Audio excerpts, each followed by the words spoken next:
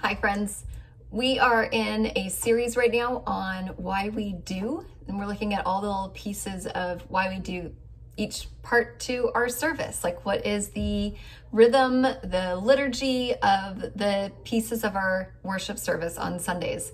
And so we've looked at why we sing and why we pray the Lord's Prayer, and we've looked at why we bless, like why do we pass the peace of Christ to each other? Why do we speak blessing over each other? And you can find all those videos on other YouTube or on the rest of our YouTube channel if you want to look back on any of those.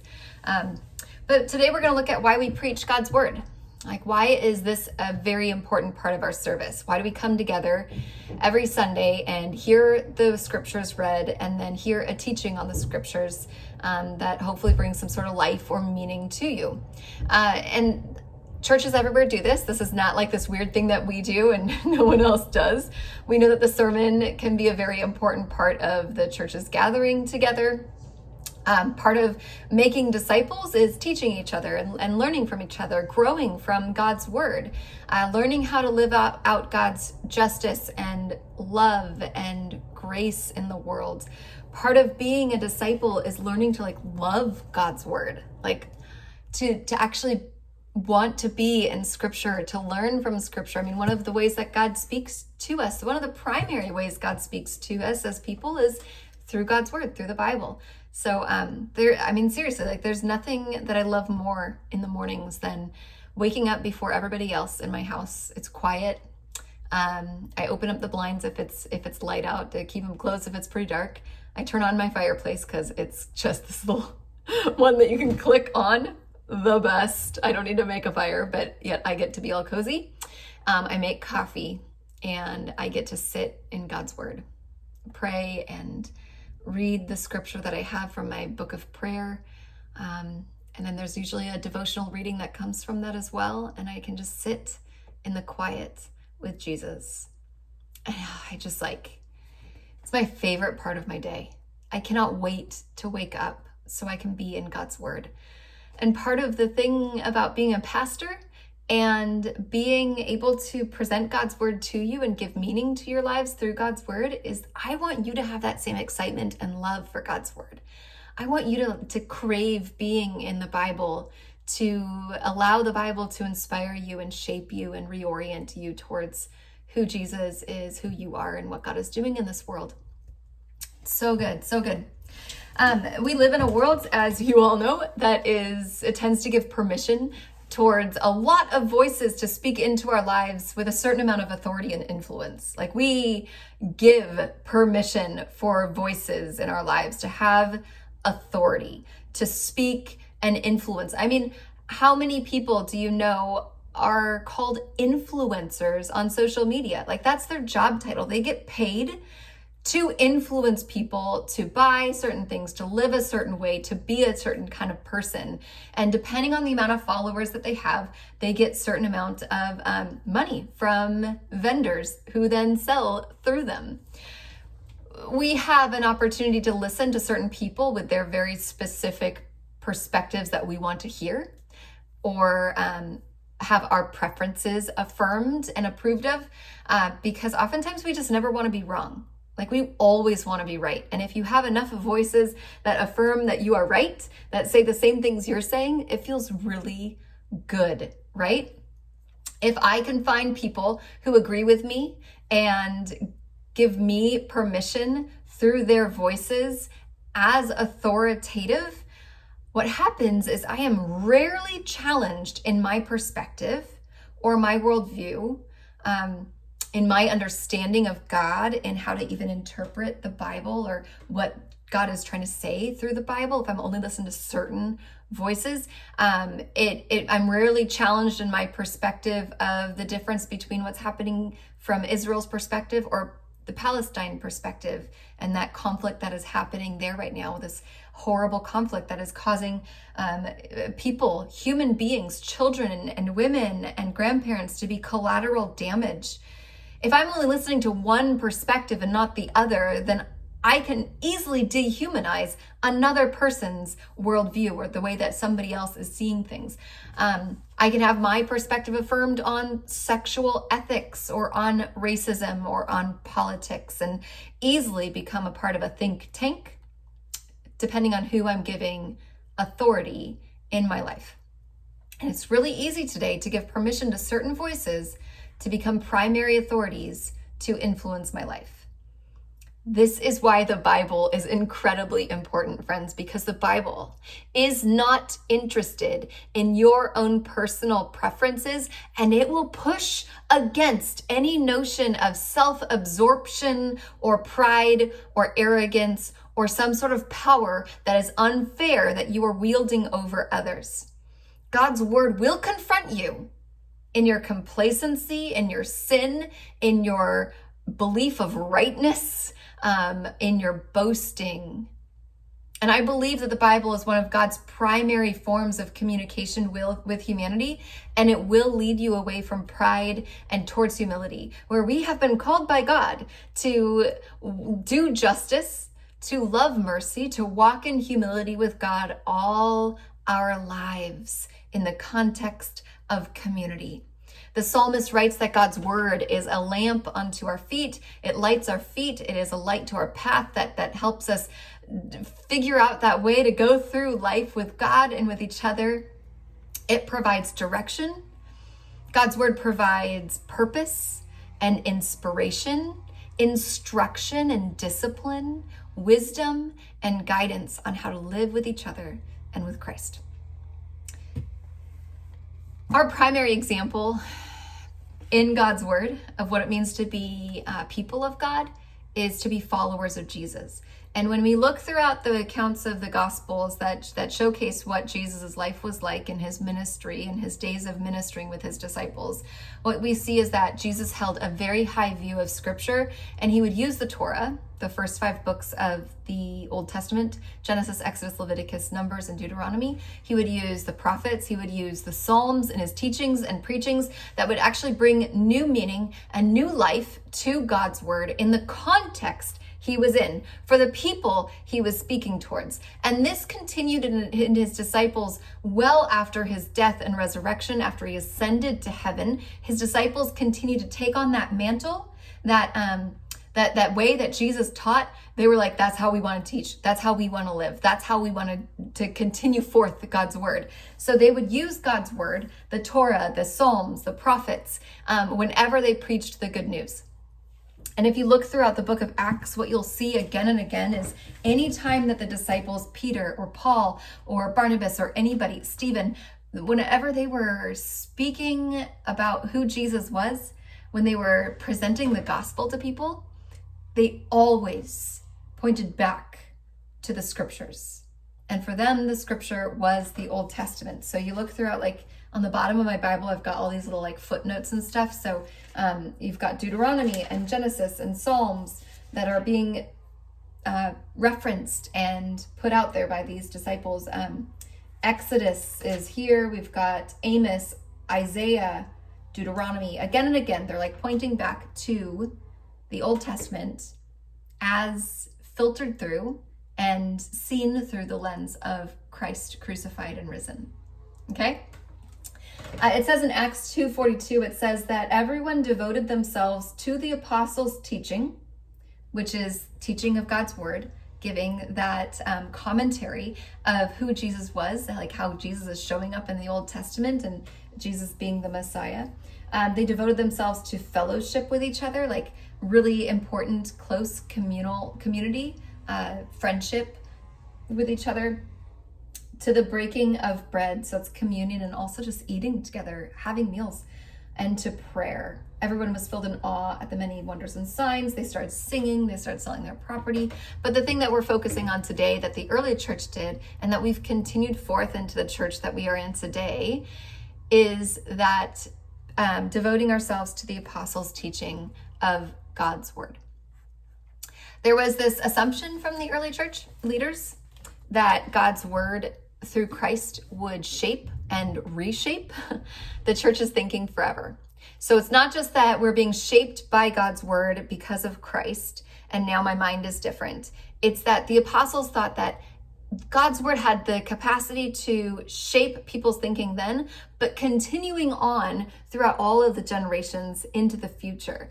So regardless of the culture and the time and the place and the aspirations of the church and what the important thing of the church was during that time, like how the church wanted to and could impact culture and place and the world they lived in for God's goodness and purposes, these early church leaders seem to know that God's word had the capacity and the capability to impact every culture and people forever until Christ returned. N.T. Wright is a scholar, and he says, one can never assume that any part of culture, ancient or modern, is automatically to be endorsed or rejected. What this means, it shows us that God's word is meant to be engaged with and struggled with in our current contexts and our current lives as a churched people. And this is what it means when we say that God's word is alive. I don't know if you've heard that statement before, that God's word is alive. It means that God's word is meant to impact and transform us as people of God in our current culture and circumstances and contexts that we live in today. It provides direction, purpose, inspiration, instruction, wisdom, and guidance on how to live with each other and how to live with Christ. Now, you might think, well, God doesn't change, right? We've heard that too, that God's word doesn't change. So why would there be different struggles or different kinds of engagements with the biblical texts and in different cultures and different times? If God's word is the same, if God is the same yesterday, today, and forever, as the Bible says, doesn't that mean that if the Bible says it, I believe it, that settles it? I don't know if you've heard that saying before, but I've heard it said many times. And it's almost like what happens when we say something like that God is the same yesterday, today, and forever, and that the Bible says it, and I believe it, and that settles it. It closes off any room for conversation, for engagement, and for the word of God to actually be alive in our lives. It becomes a mentality that is actually fairly idolatrous, like idolatry, meaning that the God I was handed as a child to me, or the way that I understand God and the way I interpret scripture is the correct one, and I have nothing more to learn.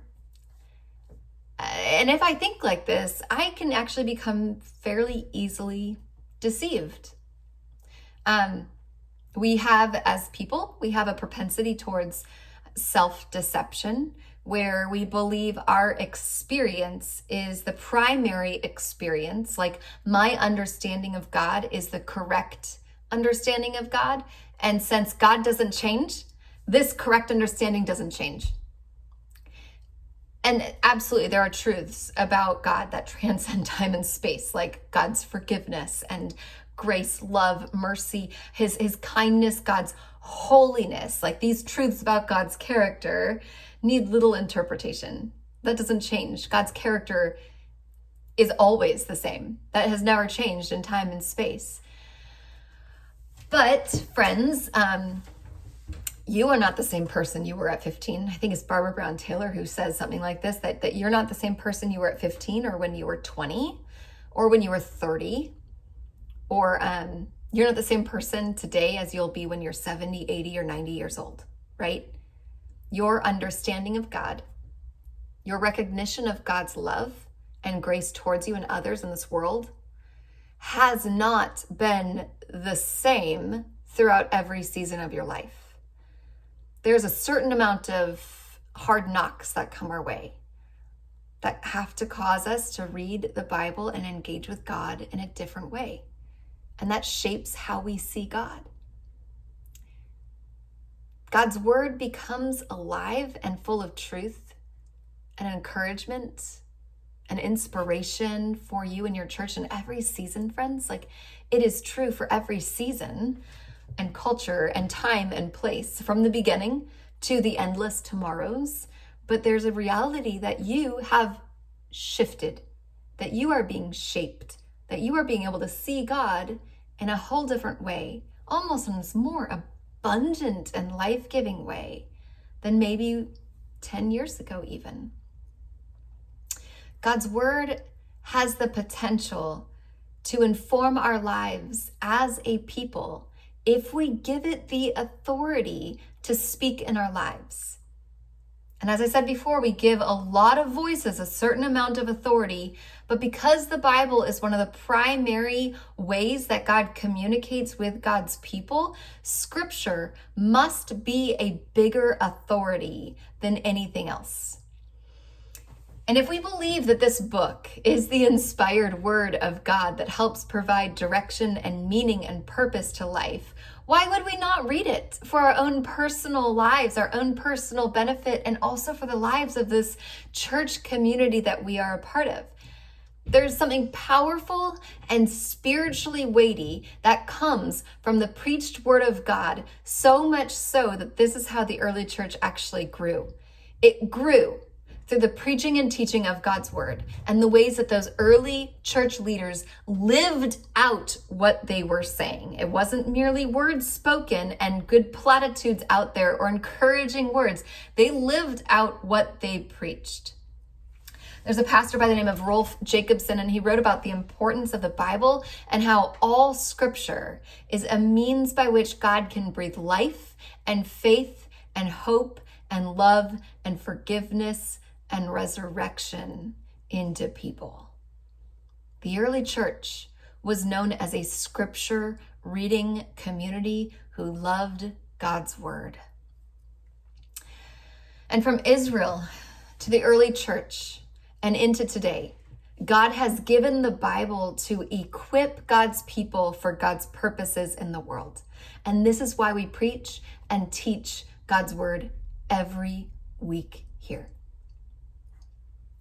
This is why we have different voices sharing and teaching and providing interpretation, bringing this different type of relevance to our life. Each voice and each perspective brings this wider and fuller understanding of God's word. And so into the context and into this community of faith that we're a part of here at Catalyst, there's a little bug flying around my face. We get a fuller picture of God because of the different voices that we bring into our community. We try to have a lot of engaging questions when we meet in person or on Zoom. We try to hear from different voices intentionally, like a perspective of God's word from an Indigenous woman like Tamra, or from a Japanese American man like Clark, from a gay woman like Haley. All of these people, all of these children of God in our community, in our church family, brings a fuller view of God's love and grace and delight in creation than if I am the only one who teaches. And I understand that through the pandemic, I've been the main voice of teaching, and that has been really hard for me because I am missing out on a lot of the other voices. And if you look throughout Scripture, what you see is God's word was preached through different voices. You've got Peter and Paul. Thomas, he was known as kind of a doubter. Paul was known as with righteous, crazy fervor. Peter was somebody who spoke before he thought. You've got Stephen, who was murdered for him speaking out God's word. We've got women like Lydia, Junia, who was one of the apostles, Priscilla, who actually taught Apollo in how he taught James, the brother of Jesus. All of these people had unique perspectives of Scripture and how to apply God's purposes to people's everyday lives. This was needed. It was included in the early church. And so we continue this tradition today in the life of our church. I want to read from 2 Timothy today, and then we'll kind of wrap it up here in a minute. But this is a passage of Scripture that's been used a number of times for why we are in God's word, why Scripture is so important. This book of Timothy, that was a letter written to Timothy by Paul.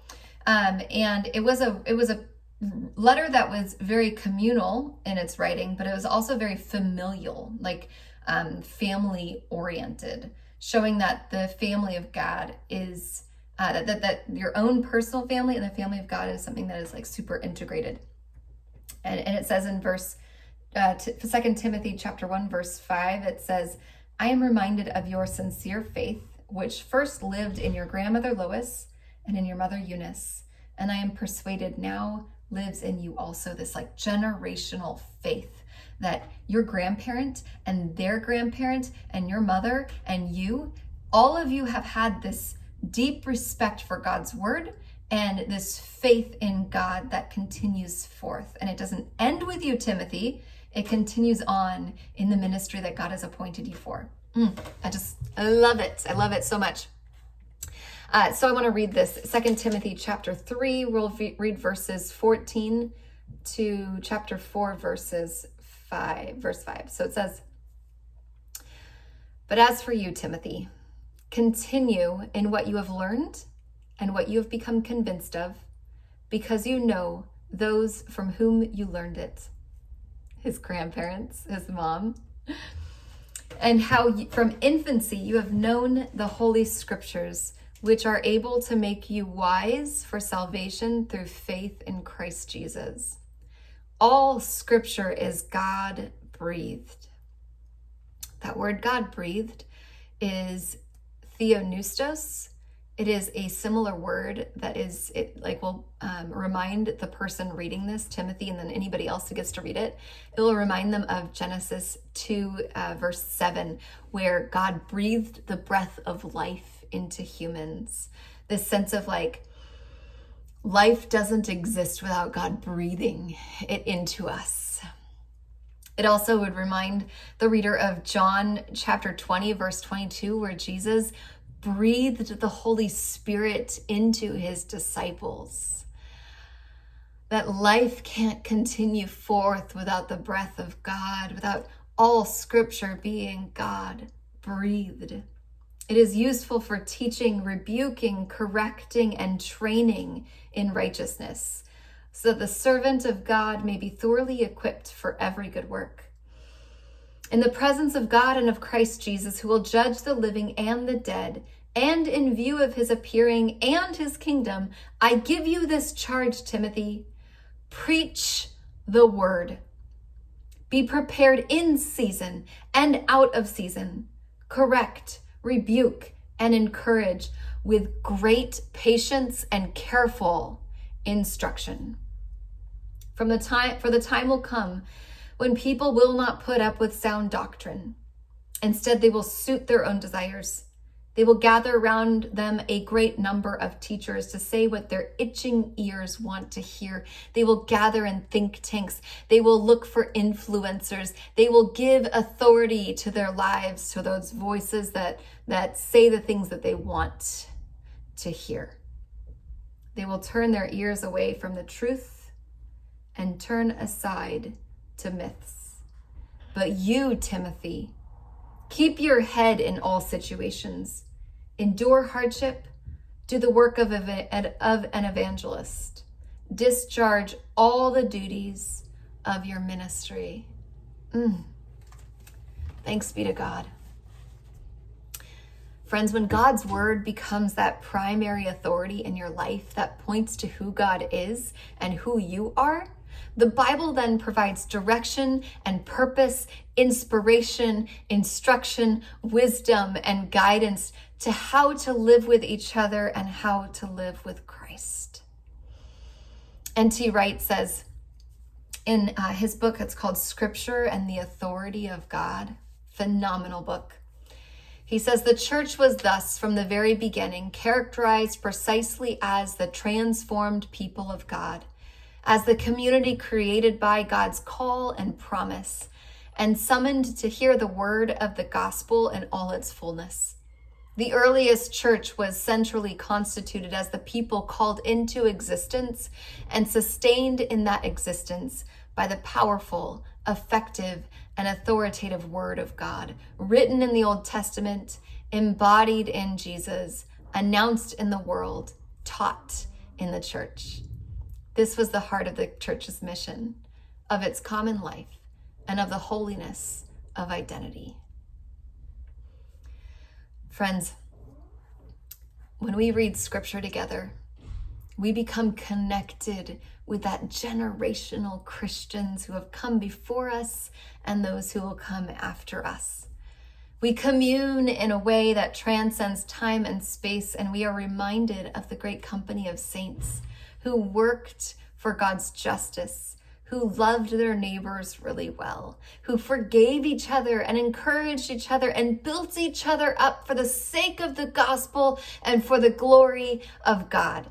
This is why we preach the word of God every week, because it provides direction and purpose and inspiration and instruction, wisdom and guidance on how to live with each other and how to live with Christ. This is why we do these things. Amen. We're going to go into our time of communion here in a moment, the Eucharist together. I would love to pray out our prayer of confession together. It'll be on the screen for you. And why don't you take a moment and be mindful and be thoughtful of an area that you have kept God away from in your life this week? Is there something that you held God at bay? Was there some voice of authority that you were turning your attention to more than God's voice? Was there something that you believed about somebody else or about yourself that is actually a lie or untrue? Why don't you bring that before the Lord in the silence of your hearts before we pray this confession together?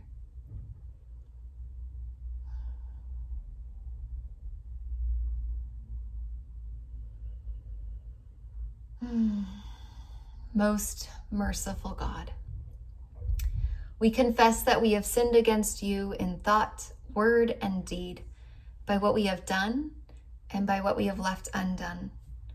We have not loved you with our whole heart. We have not loved our neighbors as ourselves. We are truly sorry and we humbly repent. For the sake of your Son, Jesus Christ, have mercy on us and forgive us, that we may delight in your will and walk in your ways to the glory of your name. Amen.